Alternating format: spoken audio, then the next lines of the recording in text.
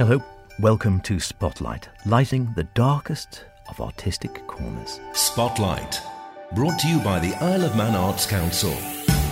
This evening, we catch up with local author Joanne Clegg as her second book of historical fiction hits the shelves. Another poem from youth bard Eva Petrova. And the Service Players celebrate 80 years with a restaging of their first ever play.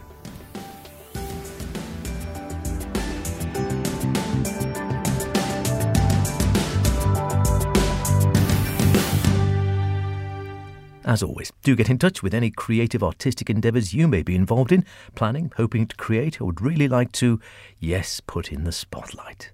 Poetic, visual, theatrical, musical, literary, mime, something we haven't even thought of yet in an artistic direction. Do get in contact, spotlight@manxradio.com, and we'll feature you here on the programme, on the radio, yes, the real radio, and on the podcast.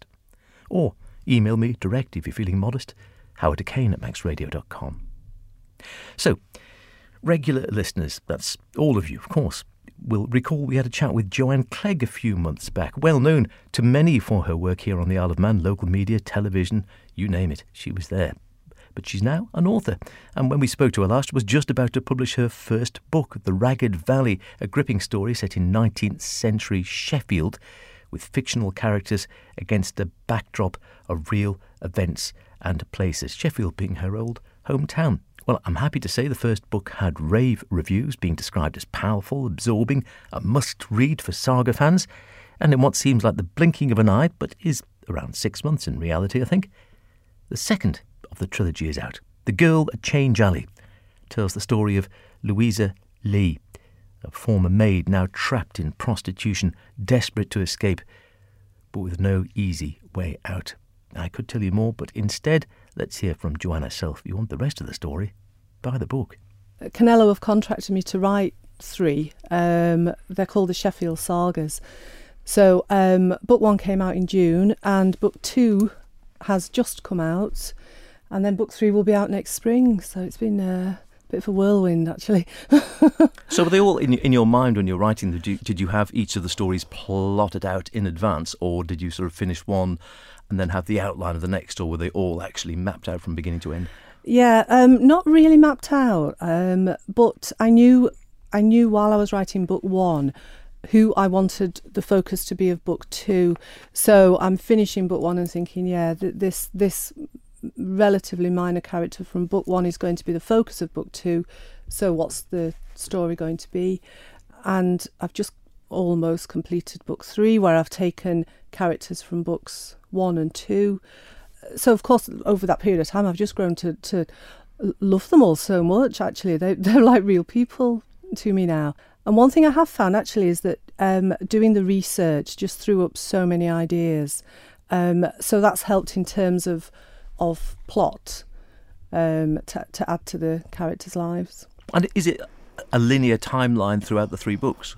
It is, yeah, and that's happened actually almost by accident. So book 1 is set in 1864 and book 2 in 1867, and I've picked 1873, or is it 1872 for book 3, which actually feels a little bit random to me. But book 2 was the height of the Union outrages. So that's how I came up with the date for that. So I'm moving forward in time, which actually is lovely again, because the characters are growing up and growing older. So that's been really interesting, yeah, to bring them along almost in time. So give us a little précis of this one then, without giving anything away clearly. Certainly reading about it, it seems like it's a little bit grittier, I don't know, a little bit harder hitting. Possibly, yeah. I mean, these were gritty times, you know, and I'm writing from very much a sort of a working class perspective, so it's going to be gritty by its sort of very nature. But so the character I took from book 1, my central character, comes into contact with this period of time where there was a lot of union unrest, and gets involved in what was called at the time the outrages, where a particular union leader was doing things like he was having his henchmen shoot people, put gunpowder down their chimneys, all sorts of things were going on. And there was a commission of inquiry about this, and it actually led to the official recognition of unions. So it was the birthplace, Sheffield was, of trade unionism, which I know sounds actually quite dry, but it's, when you look into the history of it, it's so interesting. And again, I'm Sheffield born and bred. I didn't know anything about the flood that was the focus of book one, and I didn't know Sheffield was the birthplace of workers' rights. I confess I didn't either, to be honest. Yeah, well, I'm from Sheffield. You'd think I might know that sort of thing. So that's where the research just really comes into its own. I go, yeah, wow, what an amazing period of history. That's the plot around my characters' lives. And how did you actually originally, because you say you're Sheffield born and bred, what was it sort of drew you to this period to start there? Because you could have, in theory, have started anywhere, I suppose. I could have done, actually. And again, almost by chance, I was writing about I wanted to write about my grandparents' lives, and that would take us through the 20th century from about, my grandfather was born in 1919. And actually looking back now, I can see that was probably a bit too ambitious. But while I was researching their lives, I came across an account of the Great Flood of 1864, and I just knew that was it. That actually was my starting point. So, if it is a linear timeline, that suggests that if you've got one more book which you said you're working on now, is the aim for it to carry on beyond there? I really want to. Yes, I really do. I mean, I think I'm going to have a little rest after book 3. It's been quite a crazy time. But yeah, I'm so invested now in the characters, and they do return. I've actually had people ask me about the main characters in book 1, what happens to them. So actually, I'm quite relieved that they're in book 2. Yeah, so and I've got ideas for books 4 and 5 featuring pretty much the same cast almost. I mean, I'm introducing new people as I go along. But yeah, actually at the moment what I'm thinking is I'd just like to carry on. Yeah. Whether the publisher thinks that, I don't know. It is fiction, of course, but is it important for you in your writing style? Because it is, like you say, there is this gritty realism to it, and it's set against a background of real places and real events. I think, is that very important for you in your writing? Yes, very important. I'm always aware, especially being from Sheffield, things like street names.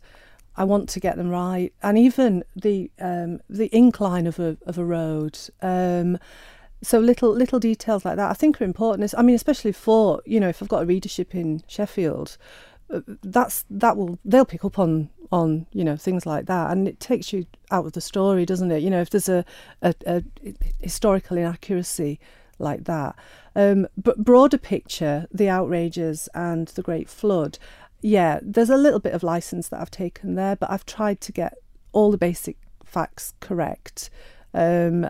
But I always say, to excuse myself, it's not a history textbook, don't take everything as gospel, but I try to be accurate where I can be, yeah.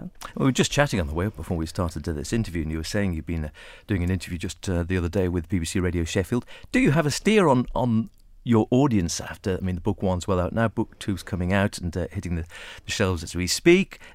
Do you have much of a steer after the first book of your audience, whether you have got an audience actually around the Sheffield area, or is it more people well known on the Isle of Man, of course? Is it sort of, do you know where your audience lies? Is a real mix?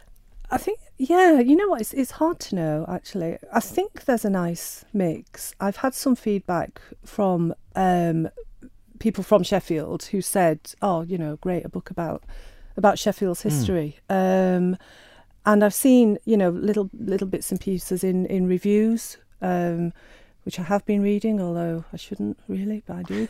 That's always dangerous, isn't it? It is always dangerous, it is. But actually, it also gives you a handle on who's reading it. So, yeah, I actually think I've been lucky with my audiences, because I probably do have an audience in the Isle of Man, and I probably have an audience in Sheffield as well. So, yeah, and hopefully further afield.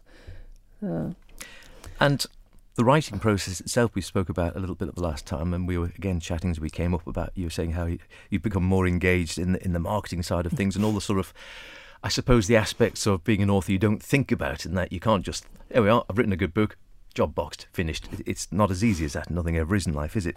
Has your writing process evolved, do you think? Or is it still very much the same, or do you think you have a very set, clear way of what works for you? Yeah, I don't know. I'm probably a little bit more chaotic.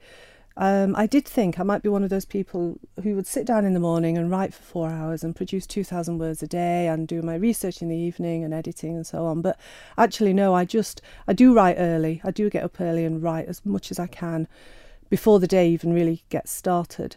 But then, yeah, I am chaotic, and so I can write, I could go home and write a couple of 100 words now and then do a bit of research, and then I'm about to hand book 3 in, so I need to kind of do a little bit on that. And what I have found as well is that I don't need complete silence, and I think that's from years of being in a newsroom, in a newspaper newsroom. Busy environment. Yeah, so actually I do find I'm quite productive if I go to a cafe and sit and get my laptop out with all that noise going on around, and people watch a little bit because that's all part of it, isn't it? And then get some words down then. Still an enjoyable process? I love it. I really, really love it. I just feel really lucky, actually, to be able to do it. Yeah, absolutely. I'm enjoying every minute of it. Sometimes, like you say, the marketing and doing interviews, in interviews like this, it doesn't come naturally to me. Social media I've had to learn a lot more about. I actually credit my son in book 2 because he helped me with Instagram. So there's that side of it. Like you say, you think you're just going to sit down and write a book and that's your role. But actually, there's a lot more to it. Yeah. But I'm enjoying it. So a short break after, book 3, as you say, going in shortly into the publisher, a bit of a short break then. And Possibly. Then do you have sort of... Again, not giving anything away, but do you have a formulation in your head of where you might go, all things being equal?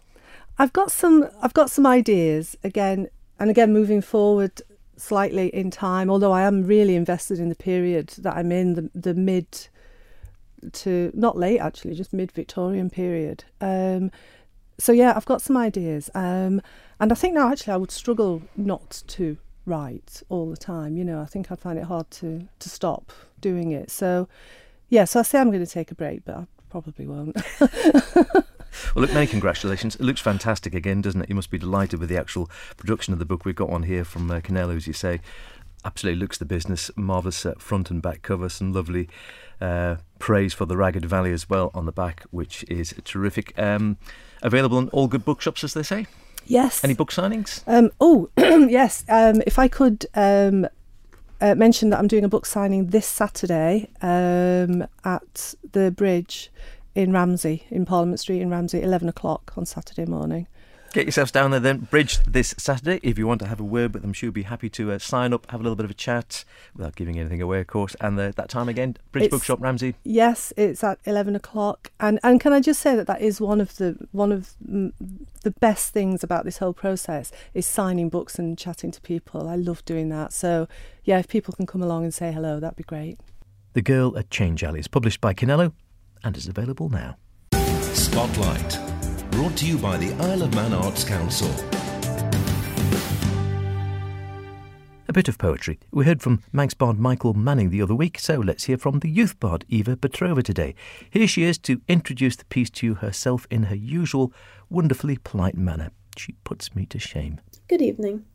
A slightly older poem, which, unlike my usual work, doesn't have a very large message behind it, other than maybe to say, don't lie. This poem focuses more on the structure of 13 stanzas of 4 lines each, both supposed to be unlucky numbers, and the rhyming pattern going A, B, C, B, D, E, F, E, etc. It's a twist of the truth and a twist of language. Enjoy. Deception. Spin me in your web of lies, a spider crawling under my skin. Words to you are an object, to be manipulated on a whim. Mirrors to innocently tilt the truth, a dodgy reflection behind the glass. Cowering under the sea's surface, a heaped up, lazy, tangled mass. Hold the decaying fruit of your soul, extracting the seeds, oozing juice, beating it to a pulp of what it was, young innocence bruised by abuse. Start with something small, a scrap piece of stolen food. Soon you're misusing ideas, lying when you feel in the mood. You'd be an expert storyteller.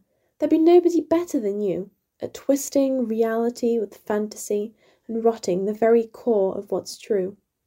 Inventing the people I know of in places they've never been, taking inspiration from real situations, slotting yourself in gaps in between. It's become your true second nature, a pleasant way to fill your pastime, adding even more pieces to the puzzle when I uncover your pantomime.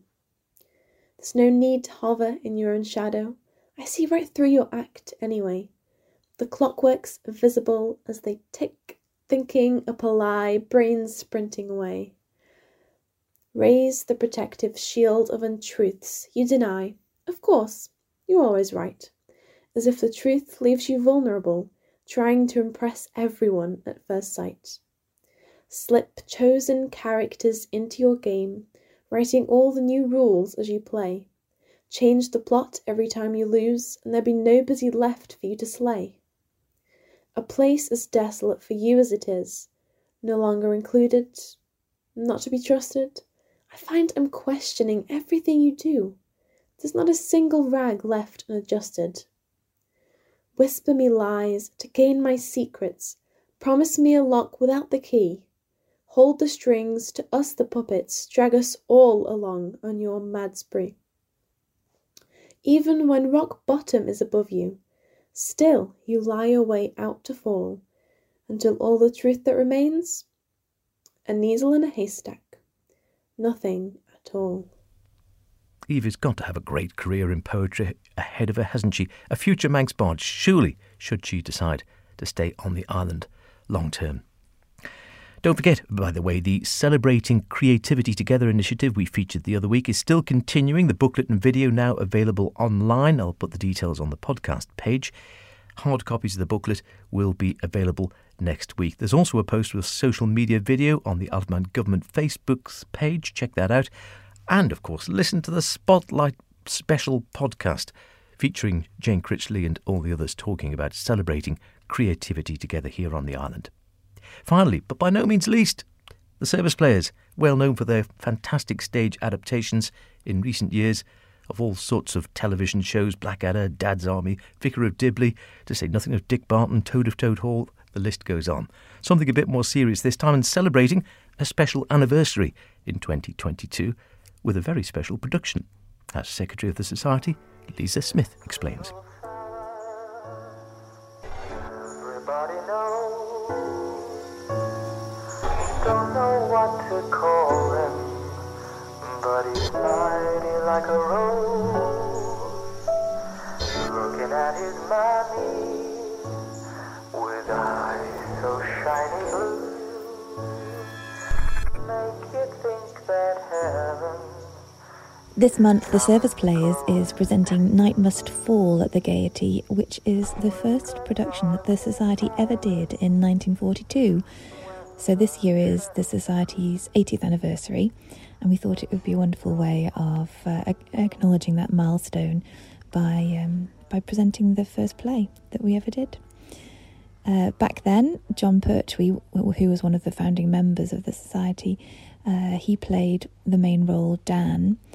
And this year in our production we have the wonderful David Dawson playing that character.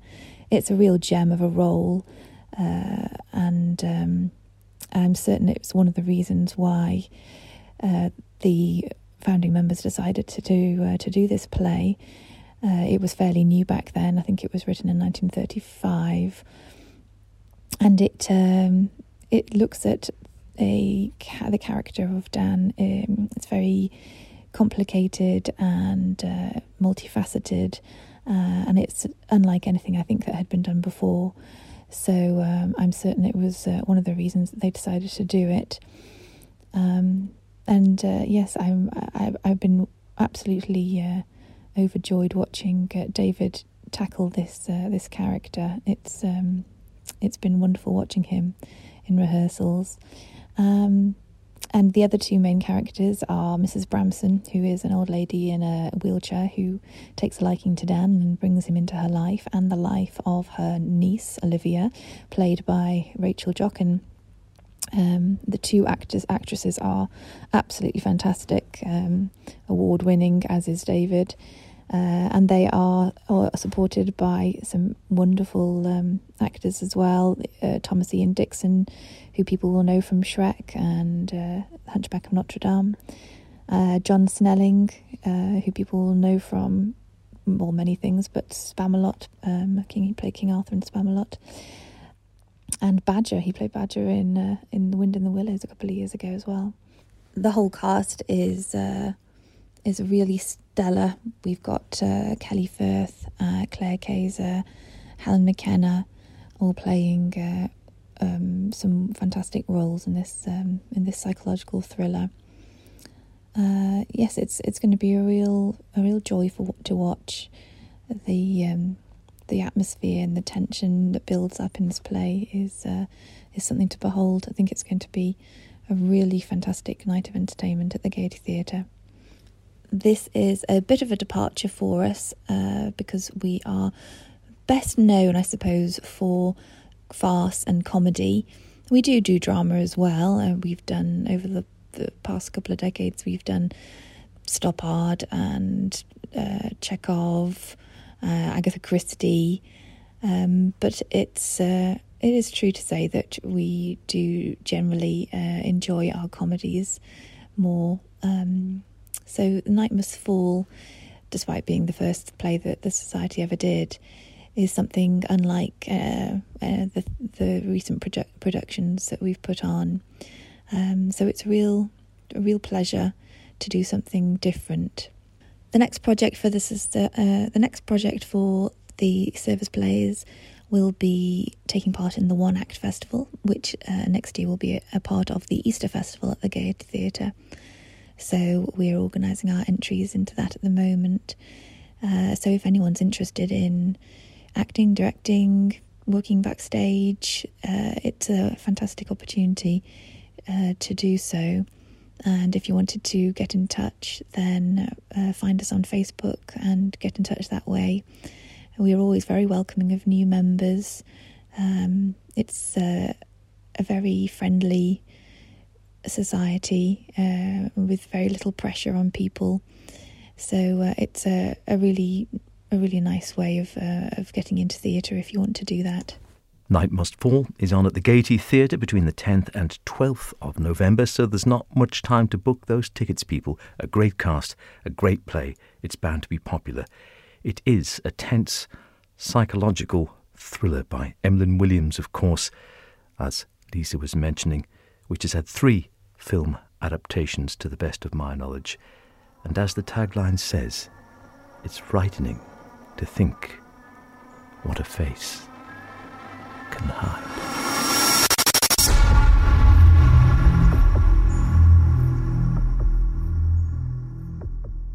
That's about it for this week. Don't forget, if you want to hear anything again, go to manxradio.com, download the Spotlight podcast, listen where you want. Why not try it as a little bedtime listening with a mug of cocoa and perhaps a Farley's rusk for old time's sake. I'll be back next week when we'll be catching up with the Arts Council and hearing about Blue. Drop me a line with any artistic thoughts or ideas. Stay creative. I'll see you then. Cheerio.